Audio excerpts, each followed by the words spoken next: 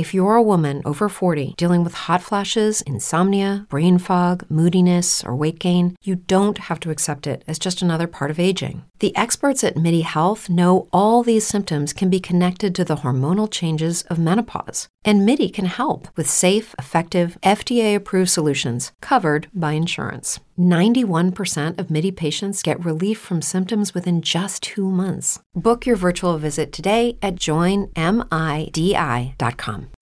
As humans, we're naturally driven by the search for better. But when it comes to hiring, the best way to search for a candidate isn't to search at all. Don't search, match with Indeed. When I was looking to hire someone, it was so slow and overwhelming. I wish I had used Indeed. If you need to hire, you need Indeed. Indeed is your matching and hiring platform with over 350 million global monthly visitors, according to Indeed data, and a matching engine that helps you find quality candidates fast. Ditch the busy work. Use Indeed for scheduling, screening, and messaging so you can connect with candidates faster. And Indeed doesn't just help you hire faster. 93% of employers agree Indeed delivers the highest quality matches compared to other job sites, according to a recent Indeed survey. And listeners of this show will get a $75 sponsored job credit to get your jobs more visibility at Indeed.com/podcast. That's Indeed.com/podcast. Terms and conditions apply. This is a More Than Just Podcast production.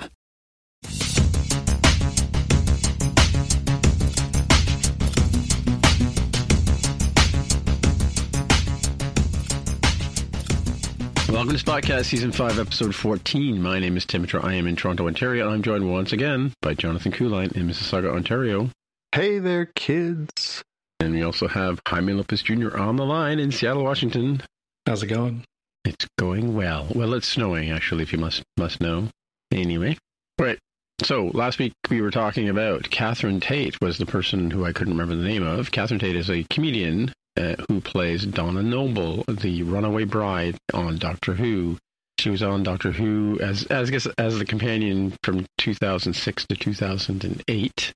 And one interesting story about her is, I don't know if this is like, if this was, it was years ago that I saw her at Comic-Con, or at Fan Expo, actually, our sort of Comic-Con thing here in Toronto.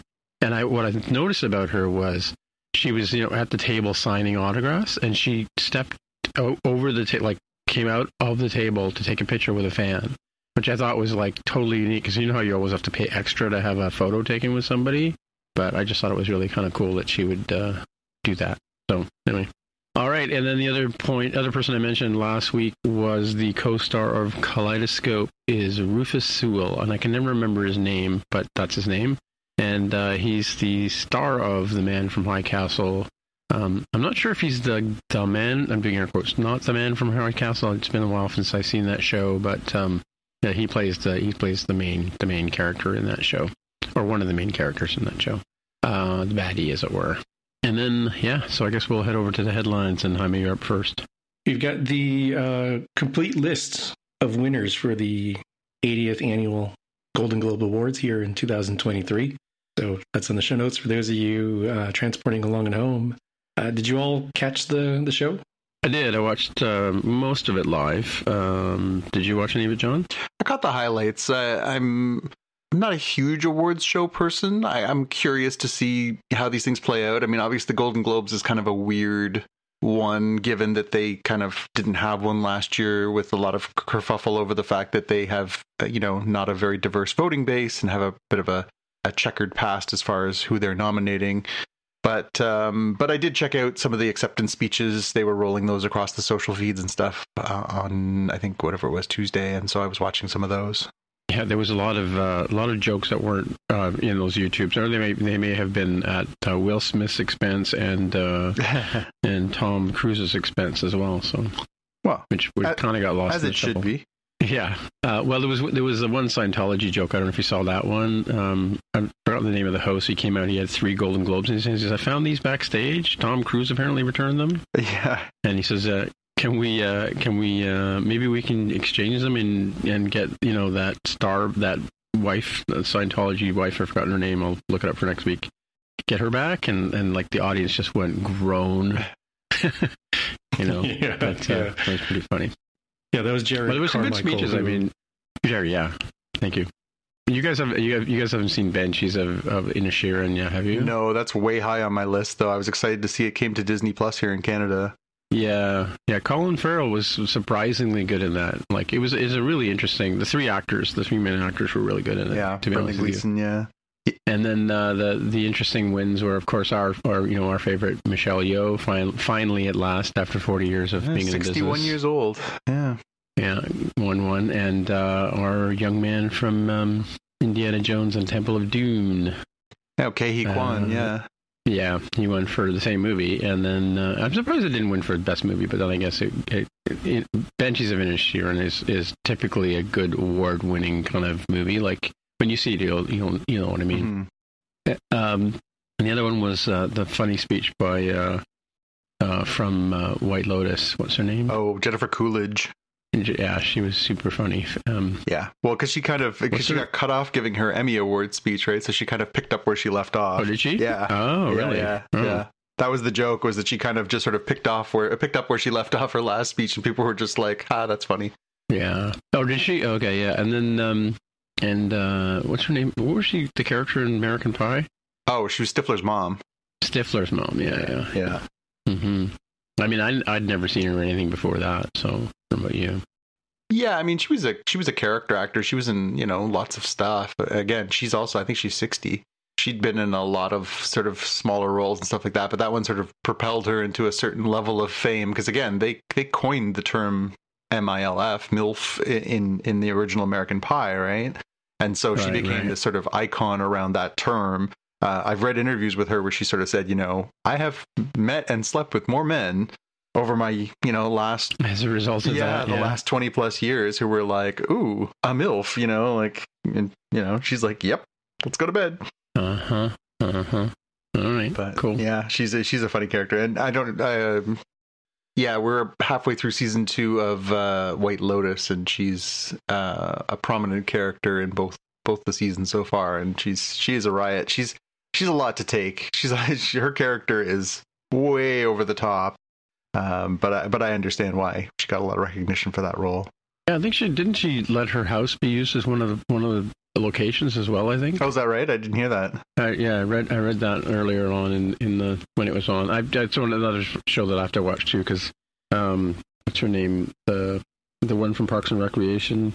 Which one? The girl, dark-haired girl, big eyes, Parks and Recreation. Rashida Jones? Can't remember. No. Oh, Aubrey Plaza. Aubrey Plaza. Apparently she's like standout in that show. So. Oh, she's great. Yeah, she's in season 2 that we're in right now. She's fantastic. I'd be surprised if she wasn't nominated next season. Yeah. So that's cool. Yeah, and the other one for the Golden Globes that we didn't mention was Angela Bassett won for Best Supporting Actress for her role in Black Panther, Wakanda Forever. So yeah. Who was she up against? I mean, it was interesting. Like as the night went through and they read off the people, like pretty much could tell you, like surprisingly, I'm usually not very good at this, but usually I was pretty good at guessing who they would pull the name out of the envelope, right? Yeah. Who was she up against? Do you know? Do you remember? See the list here, so we'd have to look that up. And the other one was Best Television Series for a Drama was House of the Dragon. So that one, I think that's the start of a little run for them, because obviously that was a pretty great series. So. Oh, and Jennifer Garner won for Ozarks. For Ozark, yeah, Best Supporting. Yeah, that's great to see. Glad she got yet another nod. She's amazing. That was up for Best Show too. I'm surprised that I don't know if it had ever won before, but you're right. It's sort of the next dynasty of Dragon. Yep. Game of Thrones. Yeah, absolutely. Cool. All right, what you got? Got a little 1-2 punch here. So we're gonna start with Warner Brothers Discovery saying it's done killing its shows and movies for giggles and tax write-offs. So we talked about them, canceling Westworld, yanking Batgirl, and canceling a whole bunch of other stuff, slicing off like, hey, maybe they don't need these Looney Tunes characters for these particular rights and everything. Apparently, that was a one-time thing to get a whole bunch of things off the books as they bring together the Warner Brothers and Discovery content. And maybe the reason they can do that is because the next part, that HBO Max is going to raise its prices by $1 a month. So that's moving from $14.99 to $15.99 US. Interesting. Yeah, I haven't kept track of where they're at vis-a-vis Netflix, but it's pretty neck and neck in terms of, what the most expensive one is out there. Yeah. Well, it's all so death by 1,000 cuts. I've said it 1,000 times before. But I mean, $1 is not going to kill anybody, really. And admittedly, until it's the next dollar and the next dollar and the next dollar. Yeah, but the cost of everything's gone up, because of this weird worldwide dilemma we went through, So, all right. Yeah, so we got a more robust, a proper full trailer for Ant-Man and the Wasp: Quantumania this week. A little more detail, a little more Kang. Jonathan Majors, taking a real center stage in his first sort of major role as that character since the finale of the Loki television series. And it was kind of a grim trailer. The first one was very much more, hey, Ant-Man's got this cool life and people like him, and then they get sucked into the quantum realm and it's challenging. But this one looked pretty grim. That seemed very much like he's going to be in a major conflict in the microverse. And, it sparked a little bit of speculation on the socials, hey, this is the third that Marvel generally wraps up, movies at 3. They, with the exception of Thor, obviously, and the Avengers, is there any possibility that they will actually take out Paul Rudd's Ant-Man character and, take him off the board going forward so that, they can maybe give his daughter Cassie, more play in the future, or give the Wasp character more play in the future? What did you guys make of this trailer? It was pretty dark. It was like one of those dark trailers that you see, in other series, right? Like, almost like the pun ones where they take like something wholesome and do a real dark, twisty sort of trailer. That's what it felt like, like it was very, very dark compared to the last trailer that we saw. But I see what you mean. Like, it's almost like setting up a new universe, right? Yeah. The multiverse aspect of Kang is interesting and how it interplays here with the quantum verse. And I really like the sort of angle they took as one of the final quotes from Ant-Man, where Kang says, you can't win, Ant-Man. And, Mr. Paul Rudd says, I don't have to win. We both just have to lose, as kind of a I can sacrifice myself sort of hint is what I sort of felt out of it. And whether that's a permanent thing and a goodbye to the actor, or if it's this version of Ant-Man goes away and his multiverse buddy takes over. There's tons of possibilities here that are opened up. Yeah, for sure. Yeah. Some weird news that sort of came out of left field. I saw this yesterday. So the co-creator of Rick and Morty, Justin Roiland, who also does the voices of Rick and Morty, is facing felony domestic violence charges in California. So apparently this happened back in May of 2020. There was an incident that happened, and it, I guess, didn't really come out at the time. And apparently he is supposed to have a pretrial hearing in April this year. He, of course, through his lawyer, is vehemently denying the allegations. His lawyer said to Entertainment Weekly, "It is hard to overstate how inaccurate the recent media coverage of this situation has been. To be clear, not only is Justin innocent, but we have also every expectation this matter is on course to be dismissed once the district attorney's office has completed its methodical review of the evidence." So yeah, I mean, this is a weird one. Like, obviously, we always talk about, the dangers of the separating the art from the artist, and how do you feel about all these kinds of things when they come up, and these people that we love their work have these things that are happening outside of their work. I found myself, when I saw this story, my first reaction was what it had been throughout a lot of the last few years, especially during the Me Too era, was just like, oh no, because, it's hard. It's hard to want to support people who are, obviously behaving in such a fashion. Obviously, it remains to be seen what, whether this is proven in court. This is an allegation, but yeah, really upsetting to hear that this is an allegation against somebody whose work I think we all enjoy, not just Rick and Morty, but Solar Opposites, and yeah, it's kind of scary to sort of see this this story come up. Yeah, it's a little nuts if it turns out to be true. Like, what does that do for the future? I mean, obviously, you know, we don't want to presume he's guilty. We'll let the courts play out as they would. But I mean, you know, these are major franchises for the services. You know, there's millions of dollars wrapped up and you know, hundreds of jobs and everything else. Like, this is it's not small when this kind of thing comes up. A minor sort of thing as a sidetrack is they mentioned that he also had produced Hulu's Koala Man series, which I just started watching a handful of those episodes. So add that to How is it? The list of things.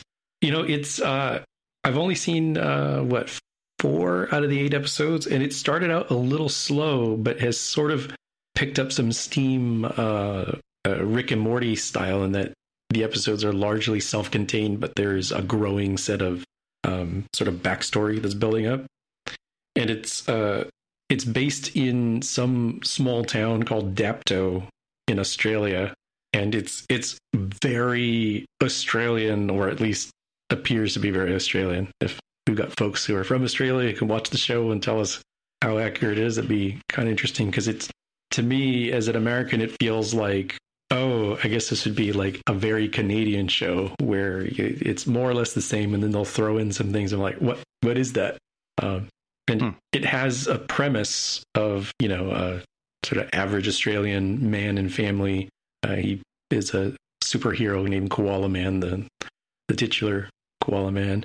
But it also posits a world where Australia has a key rule that because it lives in the future, you cannot ever tell somebody what's going to happen. And they have time cops, or time bobbies, as they call them there, that will take you away. And one of the episodes establishes that this old man, when he was a young kid, saved the Titanic, which through a series of weird events ends up with America having a downfall, and Hollywood, you know, separating out into an island in the ocean. It's very bizarre, and it kind of took me a little bit to get into it. So I dig it, but not sort of as ravenously as I do Rick and Morty's show. It's more like another nice show from those creators. Yeah, it showed up on Disney Plus this week. Oh, okay. I think this week. Yeah. But that's where, if you're on, I just checked in to confirm on justwatch.ca/ca to see that it in fact is there. Yeah, I'll have to check that out. Mm-hmm. All right. Well, speaking of animated entertainment, Netflix stuck the knife into me this week. I was, obviously they will, all things will come for your favorite shows eventually if you fall in love too hard. Inside Job, which is a show I've talked about on this podcast before, one that I watch with my kids and really enjoy. By the one of the people who worked on Gravity Falls, really funny, quirky, little twisted show that I really love. So it had already been approved for season 2. So they did a 2-part season 1. So I think it was like 10 and 10 episodes for a season 1. They had already been approved for a season 2. Well, Netflix went back on their approval of a season 2 and decided to cancel it this week. So that was a real kick in the teeth because, when you go into a season or, the second half of the season, I went in with the expectation like, oh, well, I already know it's getting a season 2. And then they pull the rug out from under you. That really sucked. It's a super funny show. It does require a bit of a dark sense of humor, but it is, for those of us who do view the world that way, very, very funny. And I'm bummed. I'm bummed that they canceled this one because I think it's great.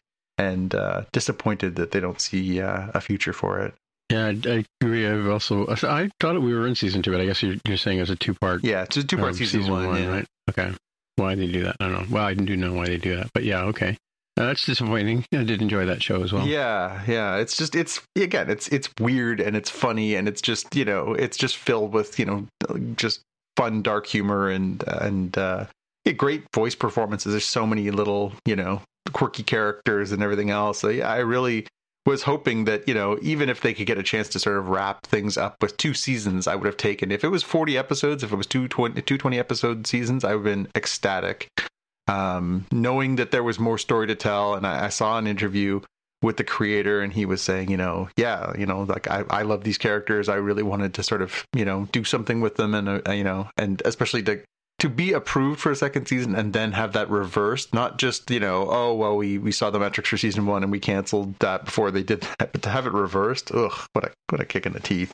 Yeah. Well, speaking of shows that are being renewed and possibly canceled in the future. Yeah, well, I don't think this one's getting canceled. There was a lot of discussion. So Tim is referencing Wednesday, the Addams Family sort of spin-off show Tim Burton produced and directed part of for Netflix, has been renewed for season 2 at Netflix. And it's important to say at Netflix because there was some discussion about the fact that it could have moved to a different streaming service, given that it's not actually produced by Netflix. It's not a Netflix studio produced show. They actually buy it from another studio. I'm just trying to remember which one. I think it's Lionsgate. I'm just going to take a quick look and see if it says in here. But anyways, there was some discussion that there might be a season 2, but it might be on a different service. So the fact that it's coming back to Netflix is kind of relevant, and I'm excited for that. I thought the first season was a very pleasant surprise. I had seen a little bit of the buzz, obviously the now infamous Jenna Ortega dance routine that became a real popular meme over the last 6 weeks or so. I really wasn't sure what to expect, but I enjoyed it even more than I knew that I would, and I would definitely tune in for a season 2. So that was great. Yeah, apparently she did the Little Girl Wednesday dance as part of that routine, but it didn't make it on. It was cut apparently, or didn't see it in the. Yeah. It's apparently Jenna Ortega actually choreographed that herself, and she drew inspiration from. And you could see it. I mean, especially if you're a fan of the 80s, she pulled some Kate Bush. She pulled like all these different, little bits of dance from different sort of, gothy.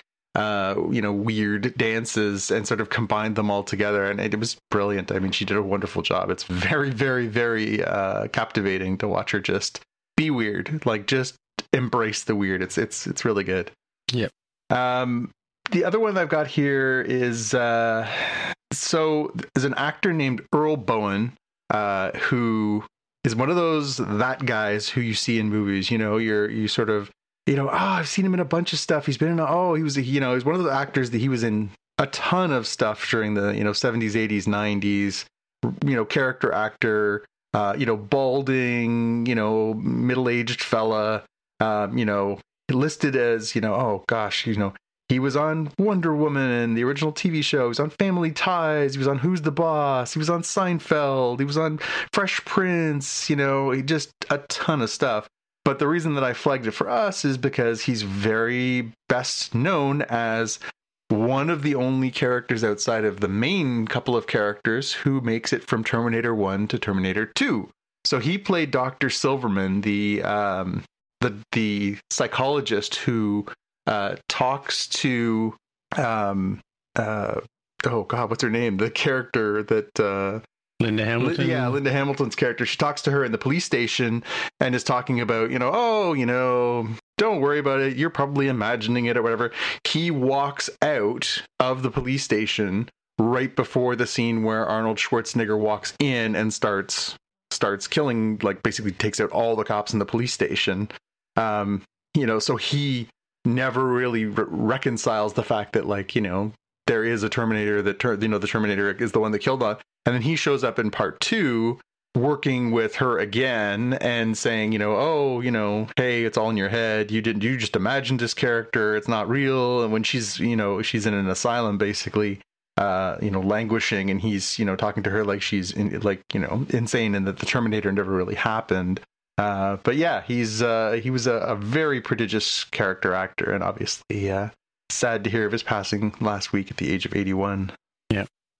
Well, speaking of deaths, I mean, there's been a few this week, actually, we should talk about. But one of Mudd's women from the classic series, Maggie Threat, died this week as well. And she was like the one of the women, the Mudd women that had to take the pill to keep themselves looking young. Yeah. And, all the men on the ship were all they were like sirens, I guess, right?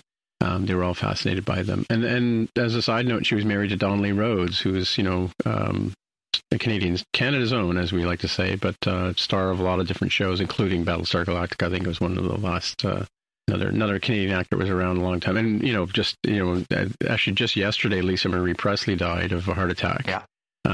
After just being on the Golden Globes we talked about at the top of the show, when the young man that played Elvis, Austin gave Butler, her and her mother a shout out. Yeah, Austin Butler gave him a shout out in his speech. So, yeah. Yep. It's too bad. And we lost Jeff Beck, too. Yeah, Jeff Beck was a huge loss. It was a loss for me, but fortunately I did get to see him in 2010. But I've listened to his music for years and years and years. I'm sure most people have. But yeah, he was a big influence. And if you don't think you've heard him, you've heard the Yardbirds and you've heard Jeff Beck. Yeah. Well, yeah, he was only in Jeff Beck, but yeah, there's a couple iconic songs that he played at the time. Yeah. So interesting stories I've been hearing about him last couple of days as well. So. Yeah, and last but never least, our man Nicolas Cage. So this week, while doing some promotion around his movie The Old Way, Nicolas Cage started talking. Somebody addressed a question to him: "Hey, would you ever consider being in a Star Wars project?"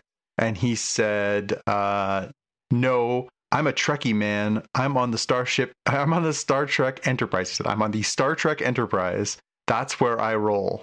Apparently he said, "I grew up watching Shatner. I thought Pine was terrific in the movies. I think the movies are outstanding. I like the political and sociological messages. To me, what science fiction is all about and why it's such an important genre is that you really can say whatever you want, however you feel. You put it on a different planet, you put it on a different time or in the future, and without people that just jumping on you. You can really express your thoughts like Orwell or whomever in the science fiction format, and Star Trek really embraced that." So there's a ringing endorsement for Star Trek by Nicolas Cage, who is now on record as an avowed Trekkie over a Star Wars. And why is there no derogatory Star Wars fan name? Huh? Shouldn't there be like a Warsy, like, they say Trekkie, Trekker, Trekkie? It's the, Oh, Star Wars. Yeah, oh. Why is there no like short form for a... Well, you're either rebel or you're, I mean, even Firefly has brown coats. I don't know. It's weird. Part of the rebellion, I guess. I don't know. We're with the Force. We don't need a name. I think we should start calling them Akbars or something. We are one with the Force. The Force is one with us. We don't need a name. Yeah, maybe. Yeah, it's interesting. Warsies. Yeah, interesting. Or, yeah, I don't know. Nerds? How about nerds? Or is it dorks? I always get those two mixed up. Nerds or dorks. All right. Anyway, we're at the main part of the show where we talk about something, usually Star Trek, but this week we had no Star Trek to talk about, did we? No. Nope. We have some Star Wars to talk about. How about we talk about Star Wars instead? But before we do that, let's talk about the season finale of Willow, Season 1, Episode 8, The Children of the Worm. Yeah, so my elevator pitch for this one was it's good versus evil for all the marbles, or maybe just some of them, all the marbles, since it looks like this is season 1 of 3. Oh, 3. Oh, interesting. Yeah, well, we can discuss that. Oh, I went with do the right thing as the pithy way to describe what happens in this episode. Do the right thing. Yeah, absolutely. Yeah, mine was based. I rewound the show and to see what Borman had said to Willow just before he jumps off the precipice, and he basically said, like, I guess we'll have to get involved in this or whatever. Yeah, it was a good show. I mean, typical. I think some of the parts were kind of expected, but yeah, there is some sort of timey-wimey, twisty-wisty, zombie kind of stuff going on there too, right? So. Yeah, it was, it's funny because, I was thinking that they had actually done pretty well as far as pacing this season. I didn't feel like we were in full Disney Plus, hold my beer. We got to cram in a bunch of stuff. I thought if this was going to be the end of the series writ large, they could land this plane without it being a problem. And if they had basically ended the episode with them all, defeating the crone and then starting the walk back without any kind of PS at the end of that, you probably could have called this a satisfying adventure. Not completely, because obviously they did sort of, they did, leave you with the characters believing that Graydon is gone, right? But overall, I think you probably could have gotten away with this being an ending. So in that sense, as a full season sort of story, it works. But of course, there's a couple of little PSs. The one PS is that we get an extra scene where we see Graydon waking up in this sort of, hellscape where he finds himself facing somebody who looks like Alora leading an army of monsters and creepy things and the undead and whatever. And that sort of teases, more to come. And then when from there we fade back out to, the framing device for these episodes has been their, they basically have this book, the book of, Willow. And we start with the book and then it fades from a picture from the book into the actual episodes. In this one, the book closes and then the book is put back on the shelf. And you see that was volume 1 and there's a volume 2 and a volume 3 on the bookshelf. Ah, right. So the obvious conclusion would be, so that's their way of telling us that, Graydon's not dead. He's somewhere trapped. And we're going to get a season 2 and 3 to sort of round out the rest of the story, which, I was extremely excited to see. But it's funny because now that has been, a few days since this has aired, and there has been radio silence from Disney. There hasn't been any confirmation about a verification for seasons 2 and 3 or anything else. So I thought that was kind of unusual, given they did kind of make a big deal out of it. Well, speaking of radio silence, you reminded me of something that I was going to vent about on this, just about this particular channel, Disney Plus, if you want to call it that, their service. Every time I go to watch a show on Disney Plus and I hit start, it takes at least 90 minutes before the show starts, or 90 seconds before the show starts. And somebody pointed out to me today that if you use the scrubber and scrub ahead 10 seconds, sometimes it'll start. But have you guys not noticed that? Like every time you go to watch, it's almost like there's supposed to be a trailer that loads beforehand. Like, Apple TV does that, and sometimes Netflix does that, where they show a little bit of a show of, a coming soon kind of thing. Every single time I go to watch Willow, Bad Batch, you name it, whatever show I'm watching, it just sits there for a good 90 seconds and does nothing. You guys have not experienced that? I've not, and I've also not experienced the weird issues you've had where, like, Willow refused to load. Is this what you were talking about? That's what I mean. Like, it just sits there for a minute, and it says, your content will start after this waiting period. And I was chatting with somebody online who's been experiencing the same thing. Yeah, I've never seen that on my end either, so that's unusual. Totally weird. Is there a time? Are you watching like immediately as the episode drops or something? Because I don't watch until probably I'm just going to the thing, hitting Willow, hit start.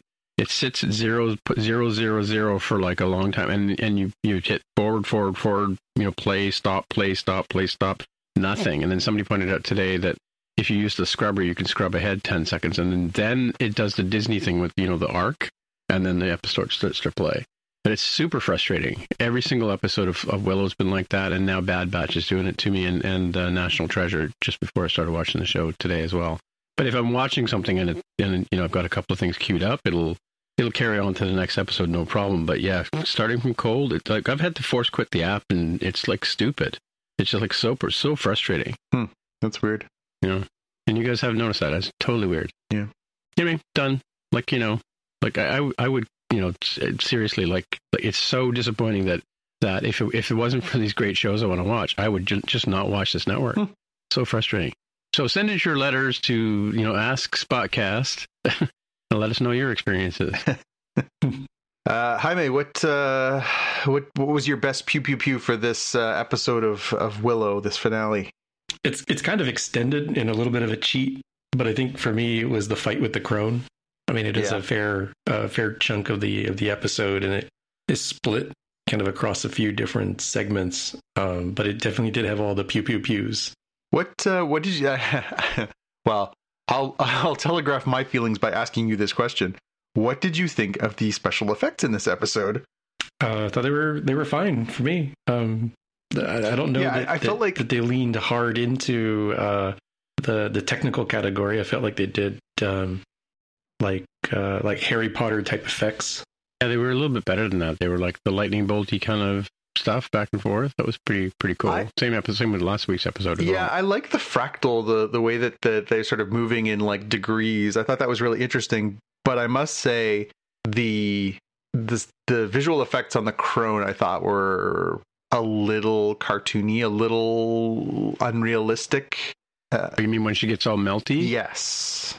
Yeah, I felt like that was the first time where I was kind of taken out of it by like, ooh, this feels like they were trying to not spend a lot of money on this part. Yeah, I don't know.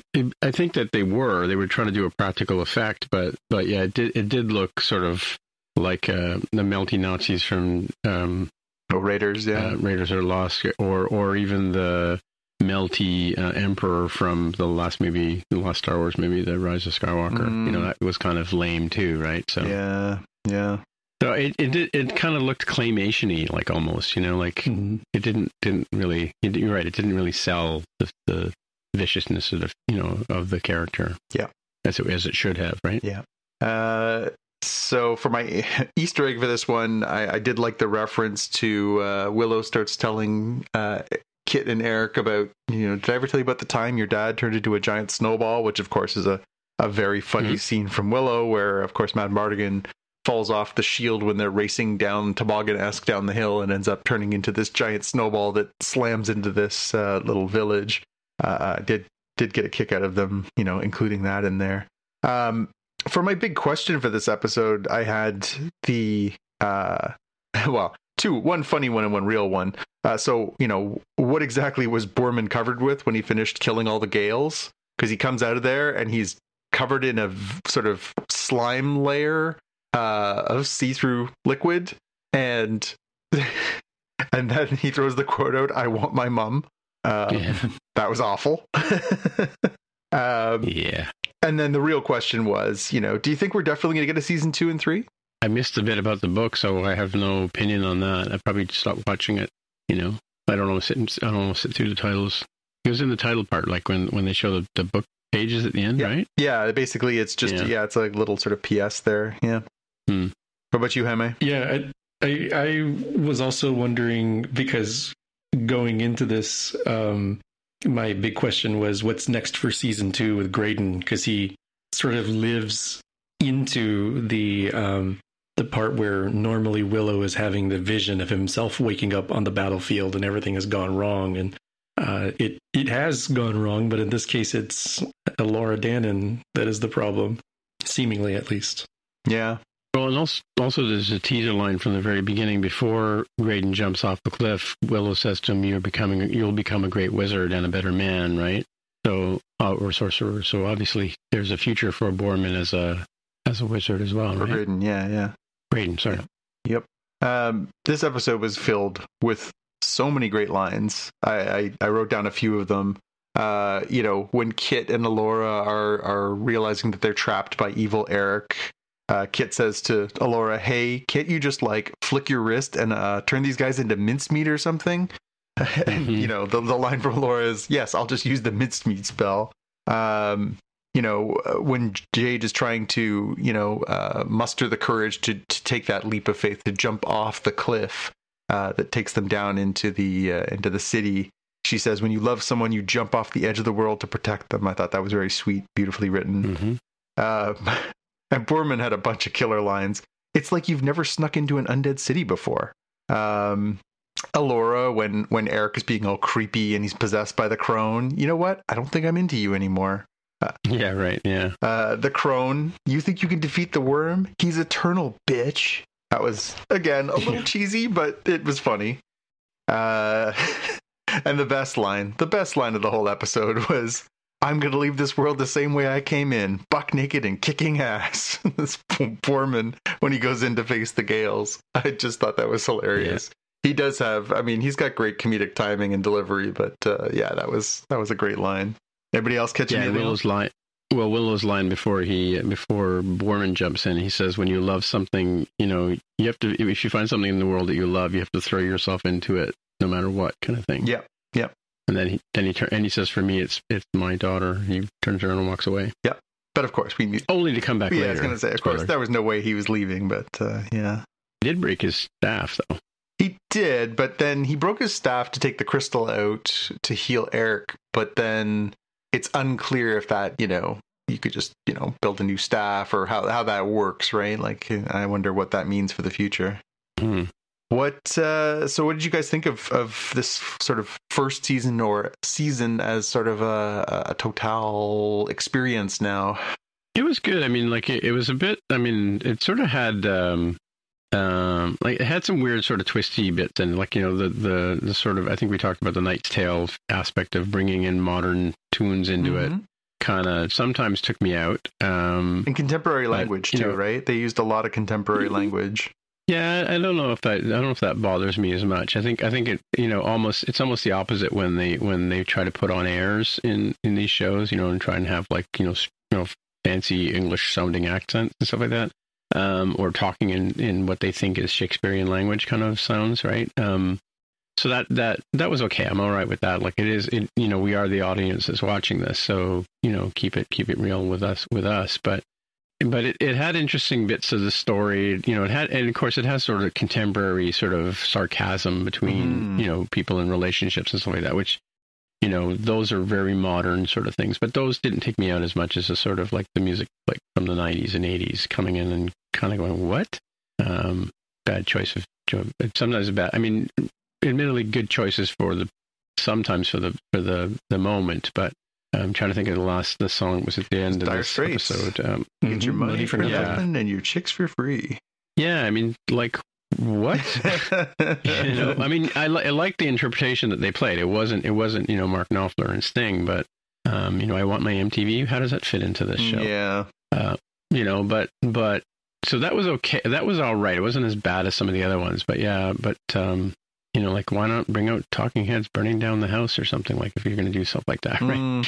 It's the kind of thing you see in a cop show. Like, they do that in cop shows and, like, contemporary stuff. But yeah. But generally speaking, like, it had parts of it were Baron Munchausen, which were kind of interesting. A bit of Terry Gilliam influence in there, obviously, which I always like. And sort of bringing in different series that we've seen in other other shows, like other sort of story ideas, and some fresh ones, some interesting ones in this too, some new takes on things, but also paying homage to the fan service from the previous, Willow itself, right? Yep, I agree. How about you, Jaime? I liked it as a show. I don't think it's as must-see as something like House of the Dragon, but it's still a fun show to watch. It's more modern and diverse than I think it might appear on the surface. One of my quotes from Borman, in addition to the other ones that you all had mentioned, is he's talking to Graydon and Jade when they had just gotten into the desert. He's like, "It's the end of the world, so if either of you want to make out real quick, I'd be up for it." Which yes, that was great. People were like interpreting as like, well, is he pansexual? And I was like, that could be a bit of diversity. Could also be a like, hey man, it's the end of the world, like I'm just gonna enjoy something. If either one of you is down for it, might as well, if we're gonna die. Which he was one of my favorite characters, because he felt like, granted, he is a little bit more outlandish in some of his mannerisms, but he felt pretty real as a character, of like, he's kind of hesitantly on this quest. Right? He could do good stuff, but he's not a good person. He can do bad stuff, but he's not a bad person. He felt pretty gray and self-serving to me, which is no surprise that I liked him, because I also like Tyrion Lannister from Game of Thrones, who I also feel is very, very gray. Yeah. And I think the Borman character was, it's sort of in his way, the stand-in for Mad Mardigan, right? He was supposed to be the scoundrel who you're really never quite sure what his intentions are, quick with a quip and sort of deflecting people away from seeing the real person inside. But I think the advantage of these shows versus obviously a movie is you can peel back the layers of the onion, and you do find out as the season goes on that he does have a big heart. I mean, the moment where he takes off the cuirass, the big suit of armor, and he puts it on Kit and says, they say, "Oh, it didn't work." And he goes, "No, it didn't work for me. I just realized I'm not the star of the show. You're the star of the show." That was, again, a real moment for him to realize, like, this isn't my quest. I'm just here to support the people who are actually on this quest. And I thought that was a real moment for his character, who has been, very narcissistic and self-involved through this whole journey, even though obviously he's there and he's been on board and he's had some growth. But to see him sort of say, you know what, I'm not it, and I need to do what I can here to make sure that everybody else can succeed. I thought that was a real growth for the character that was definitely earned. It didn't feel out of left field. Willow does sort of say that to him before he goes over the cliff. Yeah. He sort of says, you're shut up, you're loyal, and this is what you're here to support and to help. That's what you do, even though you say you're narcissistic. You're not really, right? Yeah. And then, of course, Boorman interrupts him and he says, would you let me finish? And he says, no, and he runs and jumps off the cliff. Yeah. Well, I think we've all had that moment where someone's trying to teach us an important lesson and you'd rather jump off a cliff. Yeah. Would you jump off a cliff? Yeah. If all your friends jumped off a cliff, would you jump off one? Yeah. I hope they do a season 2 and 3. I thought this was really enjoyable. I found I wasn't really sure about the characters, and it definitely feels like the pacing was a little different between the first few episodes and into the later ones. So it wasn't completely consistent, but I definitely enjoy the performances, and I definitely enjoy being back in this world. And I feel like if they have a couple more seasons they want to tell, I would definitely go on that ride. So hopefully. Yeah, definitely. Cool. We do some Bad Batch? Let's do some Bad Batch. This is a weird episode. This is, season 2, episode 3, The Solitary Clone. Were we supposed to be rooting for Crosshair? That kind of how it came across, and then till the very end there, when he redeems himself. Yeah, so, the elevator pitch was, Crosshair returns to the fight for a good old-fashioned game of clones versus clankers. So this really kind of picked up not just, obviously, Crosshair's story from season 1. He was he was the member of the original Bad Batch who sort of, turned his back on the rest of them and didn't, he wanted to stay loyal to the Empire. And, of course, he's the scary sniper guy. And in this episode, we see him partnered up with Commander Cody, who's a character that a lot of people have interest in from the Clone Wars and from Star Wars Episode 3, where, he was sort of, in a lot of missions. He was right there with Rex as one of the most important clone characters. And we never really had continuity of what happened with him. Where did he go? What was his life like after Order 66? How did that go? And we still don't. But this was the first time we'd seen him. So for me, when Crosshair comes up to him and says, who are you? And he takes off his helmet and he goes, oh, Cody, I didn't recognize you. I was like, oh, we're actually going to get a little more of Cody's story. And I know for a lot of Clone Wars fans, that was a real oh, this is going to be cool, because we didn't really know what had happened to him.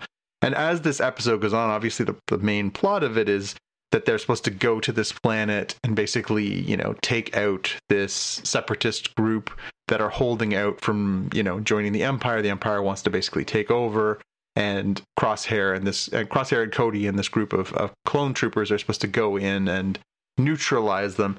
And the way that Cody views the mission versus the way Crosshair views the mission, versus the way that the Imperial officer views the mission. I'll be honest, I loved this episode. I thought this was great. I thought this was really interesting. Didn't touch on the rest of the Bad Batch. Didn't need to loop them into this. We got a lot of them in the first sort of 2-parter episode.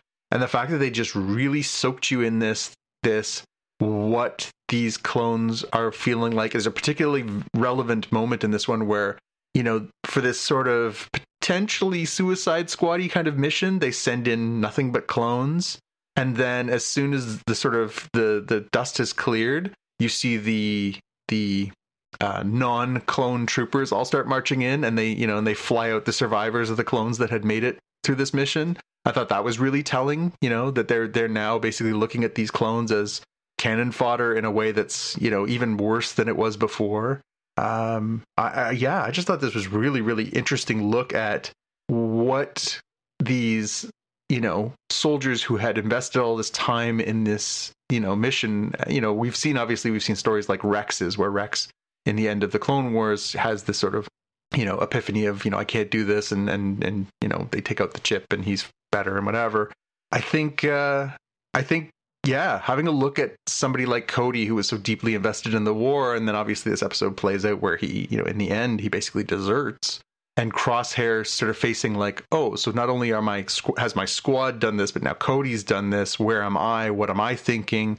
And really putting that in his head, I thought was really, really interesting.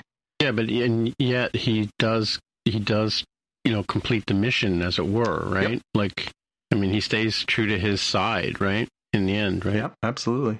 The two quotes that I pulled are from Crosshair and from Cody, and they end up sort of putting the characters in pretty good description and of how they're contrast with each other, right? So Crosshair frequently, and in this episode, says, "Good soldiers follow orders," right? That's how he ended up breaking with the Bad Batch. And by contrast, you have Cody, who says, the difference between us and droids is we make choices and we have to live with them, which, is in conflict with good soldiers follow orders. Yeah. Yeah, and it was interesting because this was the first time in a long time that we'd seen battle droids again, right? So this was obviously a separatist planet. They did have these repurposed battle droids that were not necessarily turned off at the end of the war like so many of them were at the end of the Clone Wars. I think, there's a real juxtaposition between, the battle droids can be turned off and reprogrammed. These are clones. Can they be turned off and reprogrammed? Can they be, they're not as easily done? And, I think you're right, Jaime, that line from Cody that sums up, like, we are, created for this purpose, but we are still living beings now. We have the ability to make a decision about how we're going through our existences. And, the fact that Cody goes through this mission, is trying to find a peaceful resolution. Crosshair ends up, taking out this separatist leader, and Cody's reaction is, I don't want to do this anymore, is really, really poignant and speaks to the sort of complexity of these clone characters that they've established over the last, decade and a half. Mm-hmm, definitely. I wonder. So my big question was, do you think we'll see Cody again? I hope so. I really do. I hope we get, some more feeling out of, what that means for him, where his life goes from here. Yeah. So which is the solitary clone is the question that I came out of this. Is it Cody or is it supposed to be Crosshair? I think because Crosshair is still playing by the rules, right? That's it. And I think that's open to interpretation. I think it's deliberate, right? Is it Cody? Is it Crosshair? I'm starting to feel like it's Crosshair because, he's the one who is still the good soldier following orders, where even, like Cody tries to kill Obi-Wan in episode 3, Revenge of the Sith. He is a good soldier. He follows the order. And even he is at this point now, after they've blown up Kamino and, he's seen so many atrocities now that there's this empire in place. Like, again, when it was taking out battle droids and in the name of, the Republic, I think he could sort of justify it in his head. But even a clone can say, arbitrarily murdering people because a governor, the pseudo governor who's coming in basically says, I want her murdered on the spot and her body displayed in the town square is like, no, that's awful. Like, that was really interesting. So who is Mina Bonteri? Mina Bonteri, yeah. So that was, I had for my Easter egg.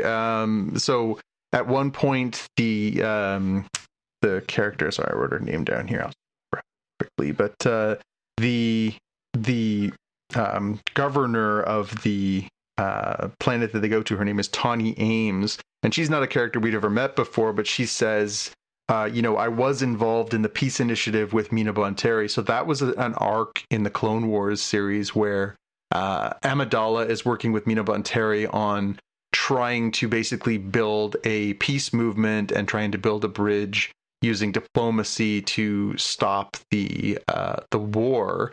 And of course, Palpatine doesn't want the war to stop. He wants it to, to roil so that he can declare the Empire eventually. And so Mina Bonteri is eventually killed, and that completely derails the peace initiative. So that was a nice little tie back to that storyline where this new character we've met sort of ties you back to, I believed in peace so much that I was part of this process.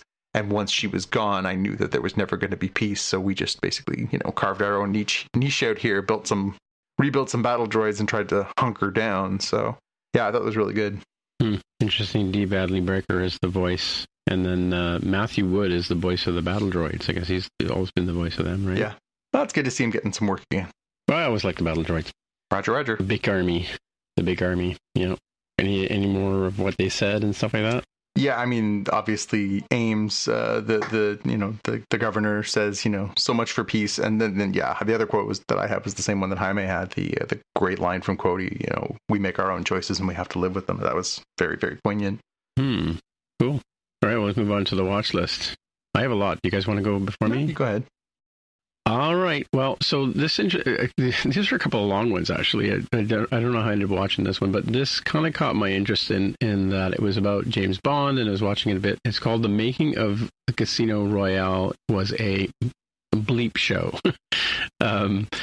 And it's interesting because it's a sort of an exploration of and story about the book Casino Royale, which was the first book written by the author of the James Bond series, Ian Fleming, and it was kind of sort of originally made into a kind of before James Bond kind of story, and all the way through how they kind of wanted to make that show, but then they ended up doing Thunderball first and Dr. No, and about the choice of going with Sean Connery, and then all the other makings of, and then finally they got the rights back to do Casino Royale, and they ended up doing it as a sort of weird mashup of different stories. They actually had 3 scripts, and they gave the various actors a script. Like, so David Niven played a James Bond character. Peter Sellers played a James Bond character. I think Woody Allen played the Blofeld, I guess, character.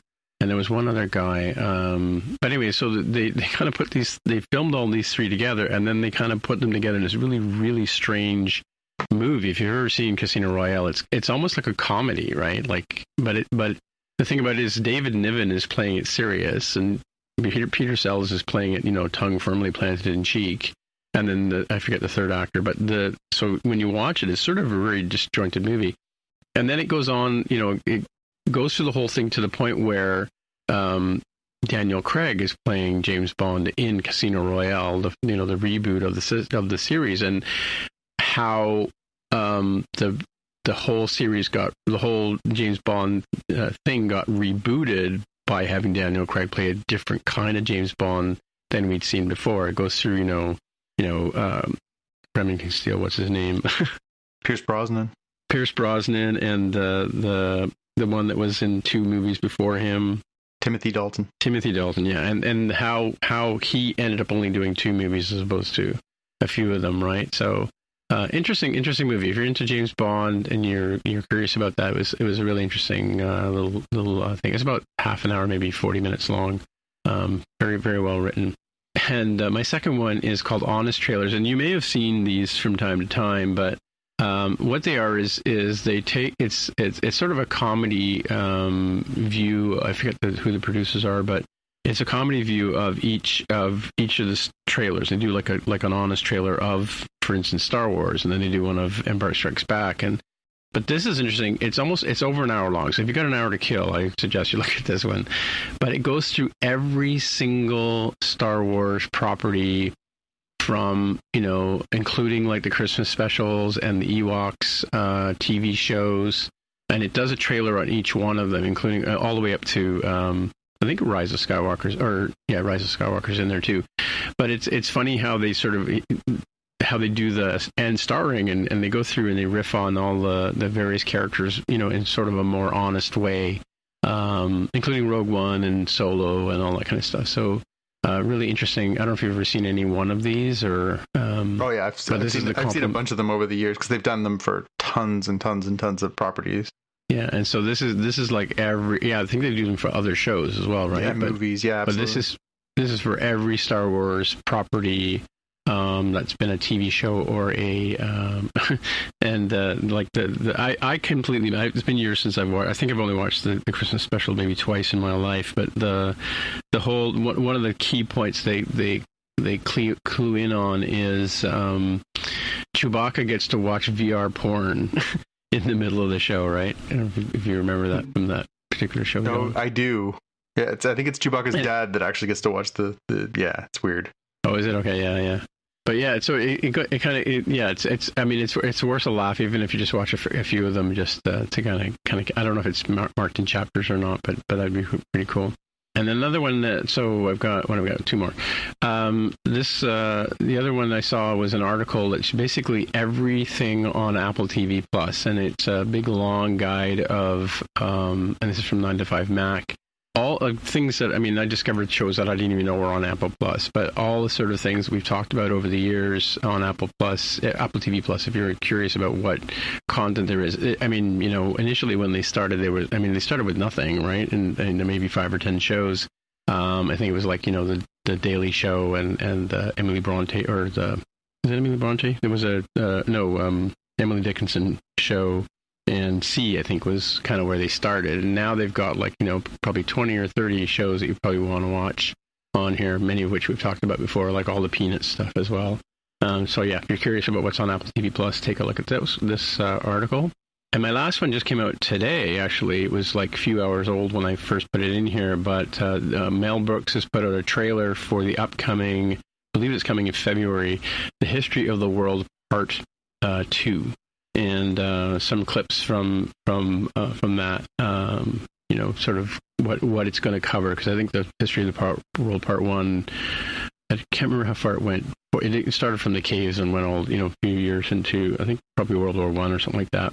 But this is sort of the rest of the stuff that was missing from that show. I think it's been, I don't know, what, almost 25 years, 30 years way since more than that. It was early mid-'80s that came out. Yeah, that was a standard video cassette we would rent on sleepovers and stuff like that, because it was such a goofy, weird movie. So the one where he does the Spanish Inquisition, does the dance number, and it's such a great, goofy movie. Another classic Mel Brooks. Yeah, exactly. Yeah. So this one covers off a lot of. It takes a shot at Christianity at one point in the trailer and stuff like that. So it's good. It's obviously going to be a fun laugh from him. So cool. And over to Jaime, I guess. Yeah, mine is another short video from Man Carrying Thing on YouTube. This one is a send-up of the discourse around Avatar and its sequel. I think it does a pretty good take of both. I don't know, like both sidesing almost. The Avatar has no cultural impact, and yet it seems to come up quite a lot, which I feel like that's where I'm at as well. Where I think of the Avatar movies as being more like theme park rides, where, you know, do you remember exactly what happens in the Indiana Jones ride at like California Adventure? I sure don't. I remember it was a good time. Couldn't tell you the plot of what exactly happens on that ride. And Avatar and its sequel, I think, are going to be in this weird spot where they're influential, but it's sort of a different level. So I don't think that they're eminently quotable. I don't see a ton of people, dressing up as Na'vi or other characters. I don't see a lot of memes coming out of it. And yet, at least from a technical level, it seems like it still does influence the industry. I can guarantee you anything that's going to be underwater that started after Avatar 2 is probably going to be influenced by how much of a bang-up job they did on that. So I can kind of see both the Avatar is super influential, and also Avatar is not that influential at all for being one of the biggest movies of all time. Yeah, it'll be interesting, you know, obviously, as Avatar Part 2 closes in on $2 billion, which is what they were targeting, and it looks like it's gonna, you know, I think James Cameron said last week, it looks like I'm gonna have to do 3, 4, and 5 now. You know, I wonder if there's basically an Avatar movie every 2 years for the next few years. I wonder if that builds some steam for something like this. Yeah, cool. All right. I got a couple things. So the very unusual looking new Scooby-Doo adjacent cartoon series for HBO Max called Velma debuted this week. And it is a decidedly more AA over PG kind of vibe to it. Mindy Kaling is sort of the force behind this one. and she is the voice of Velma. Velma in this iteration of the show is an Indian girl, and it's very weird. I don't know if you guys have had a chance to look at the trailer, but it's basically, you know, it's like, what if Scooby-Doo was more into the sort of Buffy era, where it's, you know, there's not a talking dog in it, and it really is about, you know, real murders. There's some blood and some gore, and, you know, some sort of more, you know, teen, young adult humor to it. Certainly, you know, obviously upping the quotient of diversity. There's no Shaggy, but then there's another character in it who's African American. So it looks unusual. I do like Mindy. I do enjoy her work. So I'm kind of curious, and I'm kind of curious to see.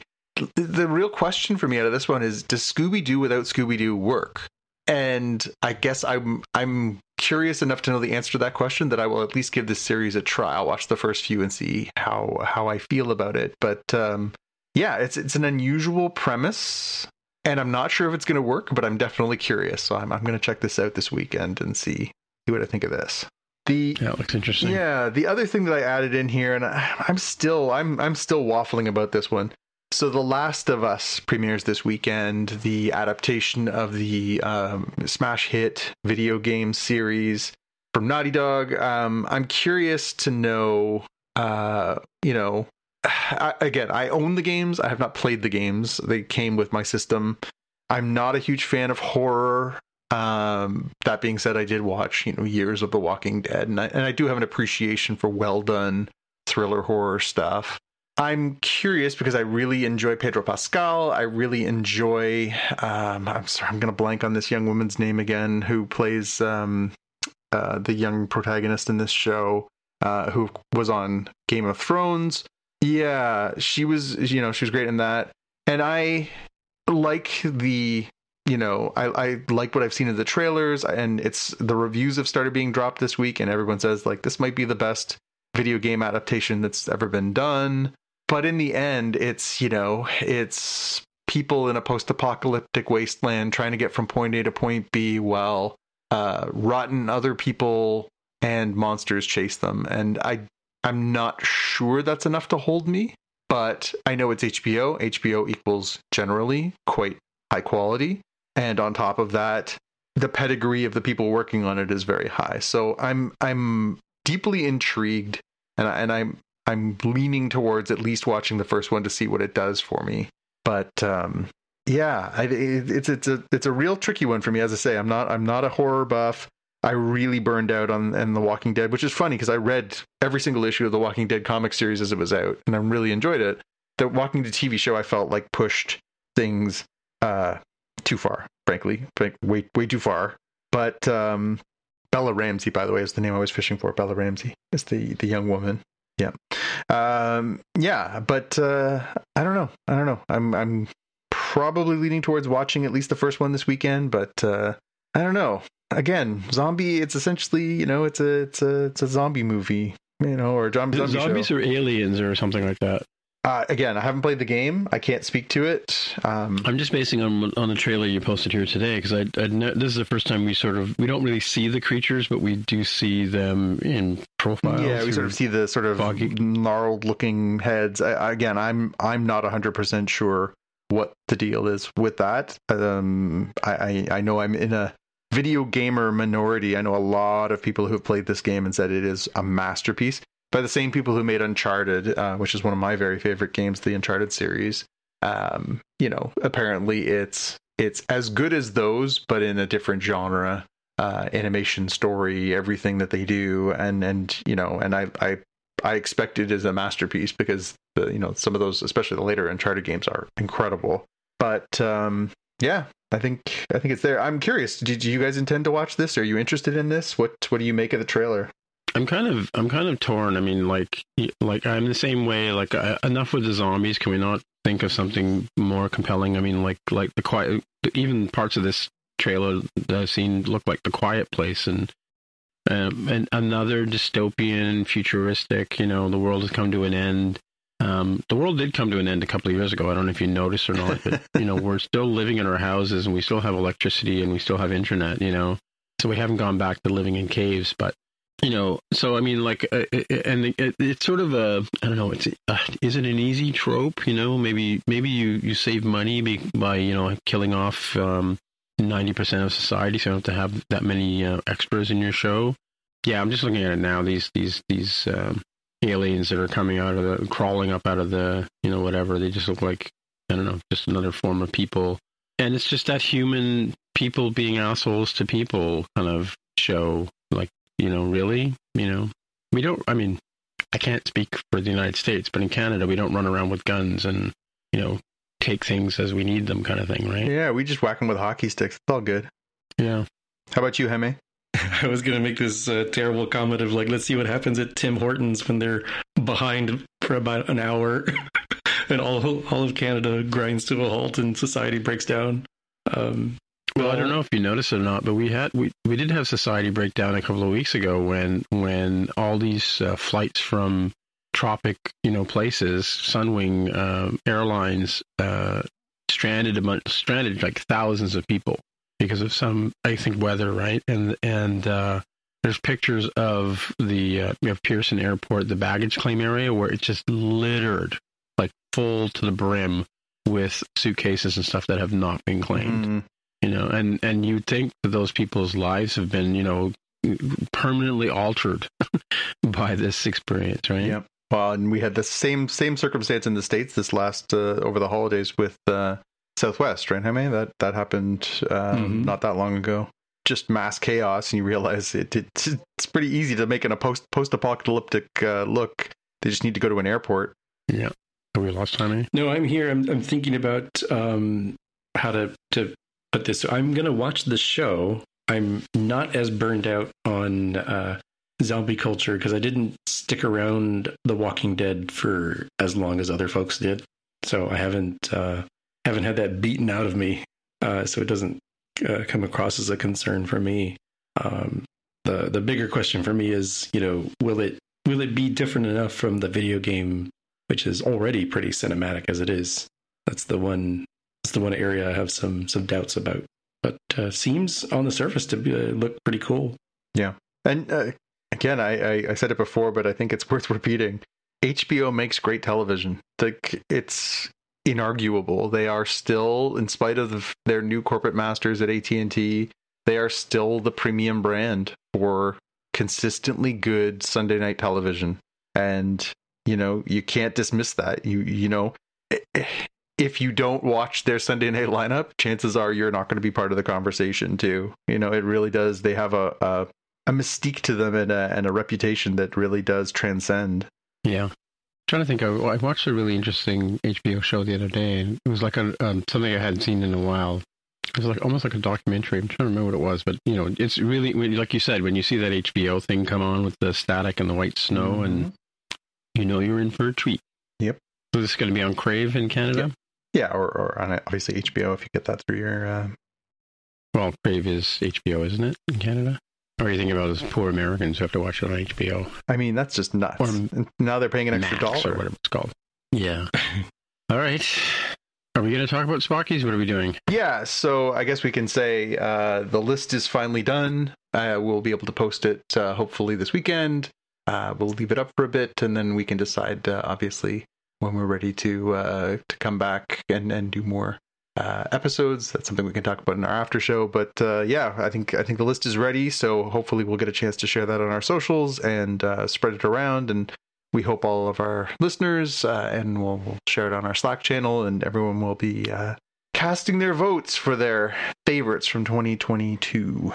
Well, seeing this is an audio format and people can't see the list, do we want to go through the list of nominees? We certainly can. All right. Why don't you give us the best movie and I'll do the best show, and then Jaime can do the next Sure. one. So our candidates for the best movie, and that we did pair a few out. So if the thing that you enjoyed the most isn't in here, it's because we don't like you and we took it out. So the candidates for best movie 2022: Avatar: The Way of Water, The Batman, Black Adam, Black Panther: Wakanda Forever, Doctor Strange in the Multiverse of Madness, Everything Everywhere All at Once, Jurassic World Dominion, Nope, Thor Love and Thunder, and Uncharted.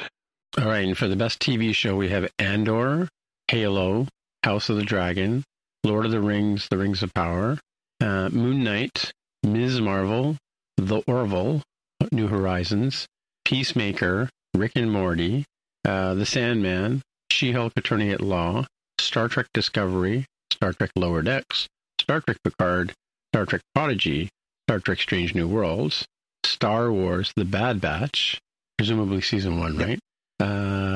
Star Wars The Book of Boba Fett, Star Wars Obi-Wan Kenobi, Star Wars Tales of the Jedi, Stranger Things, The Umbrella Academy, The Walking Dead, The Witcher, Blood Origin, Wednesday, and Willow. For best Star Trek series, we have Star Trek Discovery, Star Trek Lower Decks, Star Trek Picard, Star Trek Prodigy, Star Trek Strange New Worlds.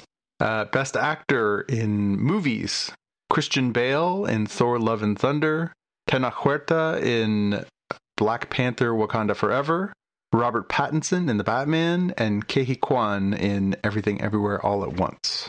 And for best actor TV show, and by the way, these are best actors who portray male characters. Important distinction.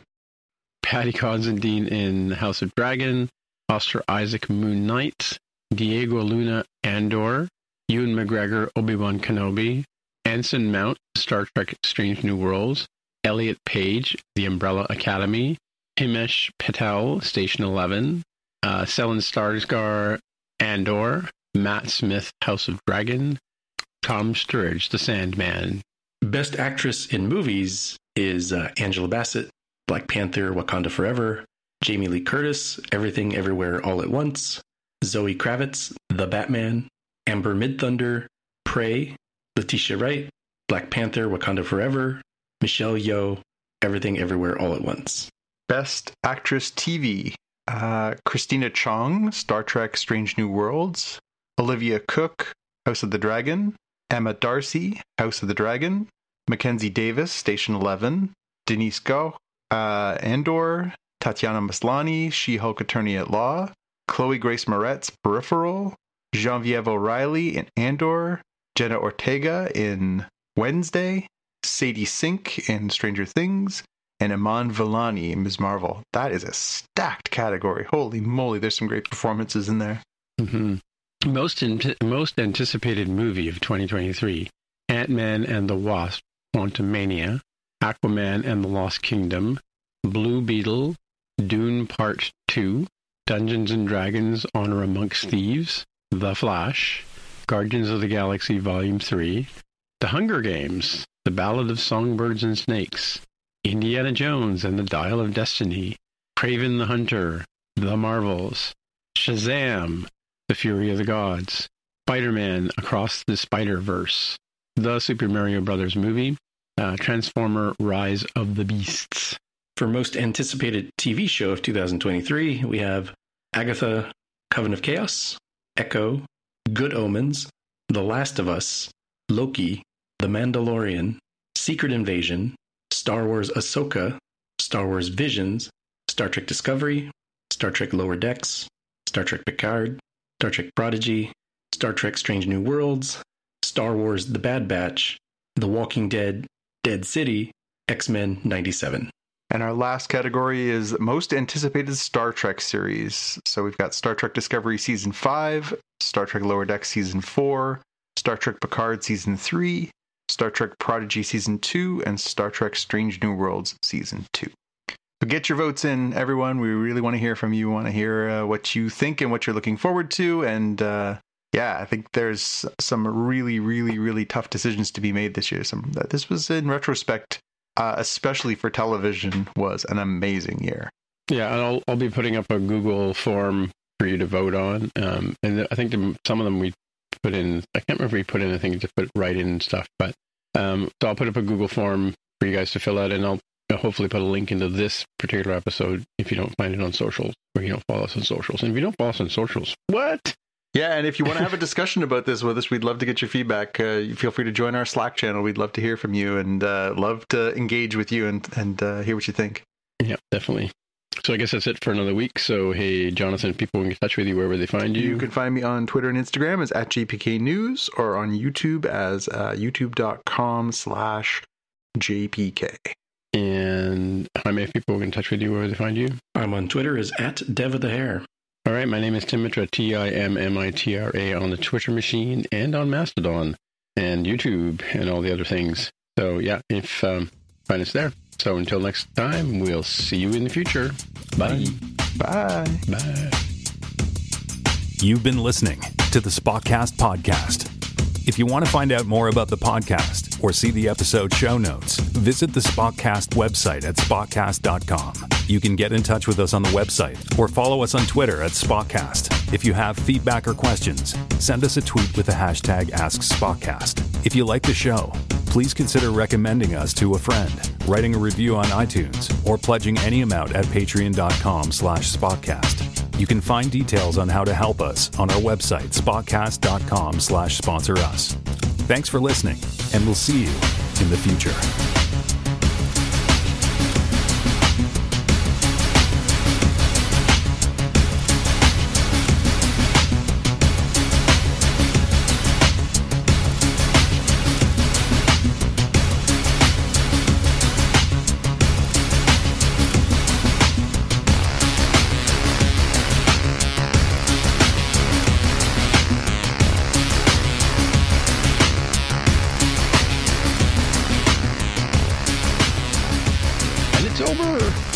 Survived the trip with everything. Your picture cracked me up, by the way. Yeah.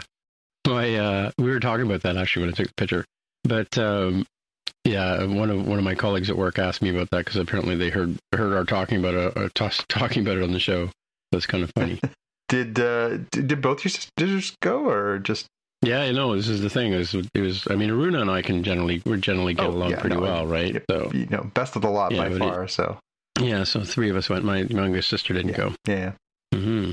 It was a good time, and we got to connect with cousins. And I mean, it's unfortunate that things like this bring everybody together. I think the last time we were all together was one of my cousins' weddings a few years ago. I mean, obviously a lot of them were there for the internment because they can't dig the ground right now because it's frozen. So my aunt passed away in 2019, I think, or she was buried in 2019.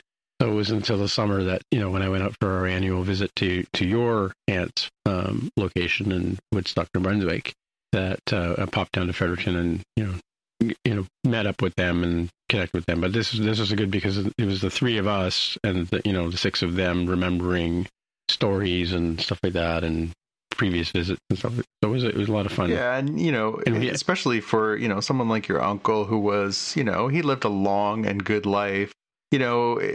Obviously is always sad to say goodbye, but in a way it does become a bit of a a celebration. Right, and the thing about it is that I talked about this too, is that he and my aunt Monica were they were alternate parents to us. I mean, because they're very different than my parents were. Their parental style was very different than Neil and Monica's because they had 6 kids. 3 boys and 2 girls. No, is that right? 4 boys and 2 girls. Math is hard, and so there's the dynamic of that, right? Of dealing with the young men of the world who want to run around and wreak havoc, and the girls who wreak havoc in their own ways, right? But having moved them around different cities and stuff like that as well, because he was an engineer, he moved from job to job, as like my father did, right? And we would connect with them. We would go to their place. The first time we went to their house in Dorval, or I think it's Trois-Rivières, we'd never seen milk in bags before. It was such a strange concept. Always a journey for people who come to Canada for the first time. Yeah, so stuff like that, and then my aunt was having raised 4 boys, a no nonsense kind of person, and it was a very different parental style to us,